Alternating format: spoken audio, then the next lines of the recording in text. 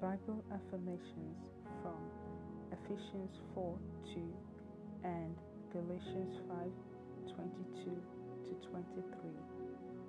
We begin. The Spirit of God is at work in me. Therefore, I affirm that I am humble.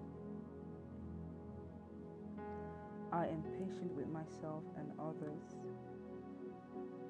I am confident. I am gentle. I make allowance for others. I am loving. I have joy that overflows. I have the peace of God that subdues. I have patience that endures. I have kindness in action. I have a life full of virtue.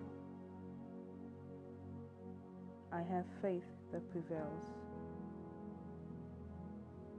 I have gentleness of heart.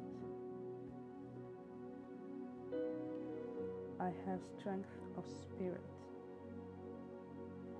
These I affirm in Jesus' name. Amen.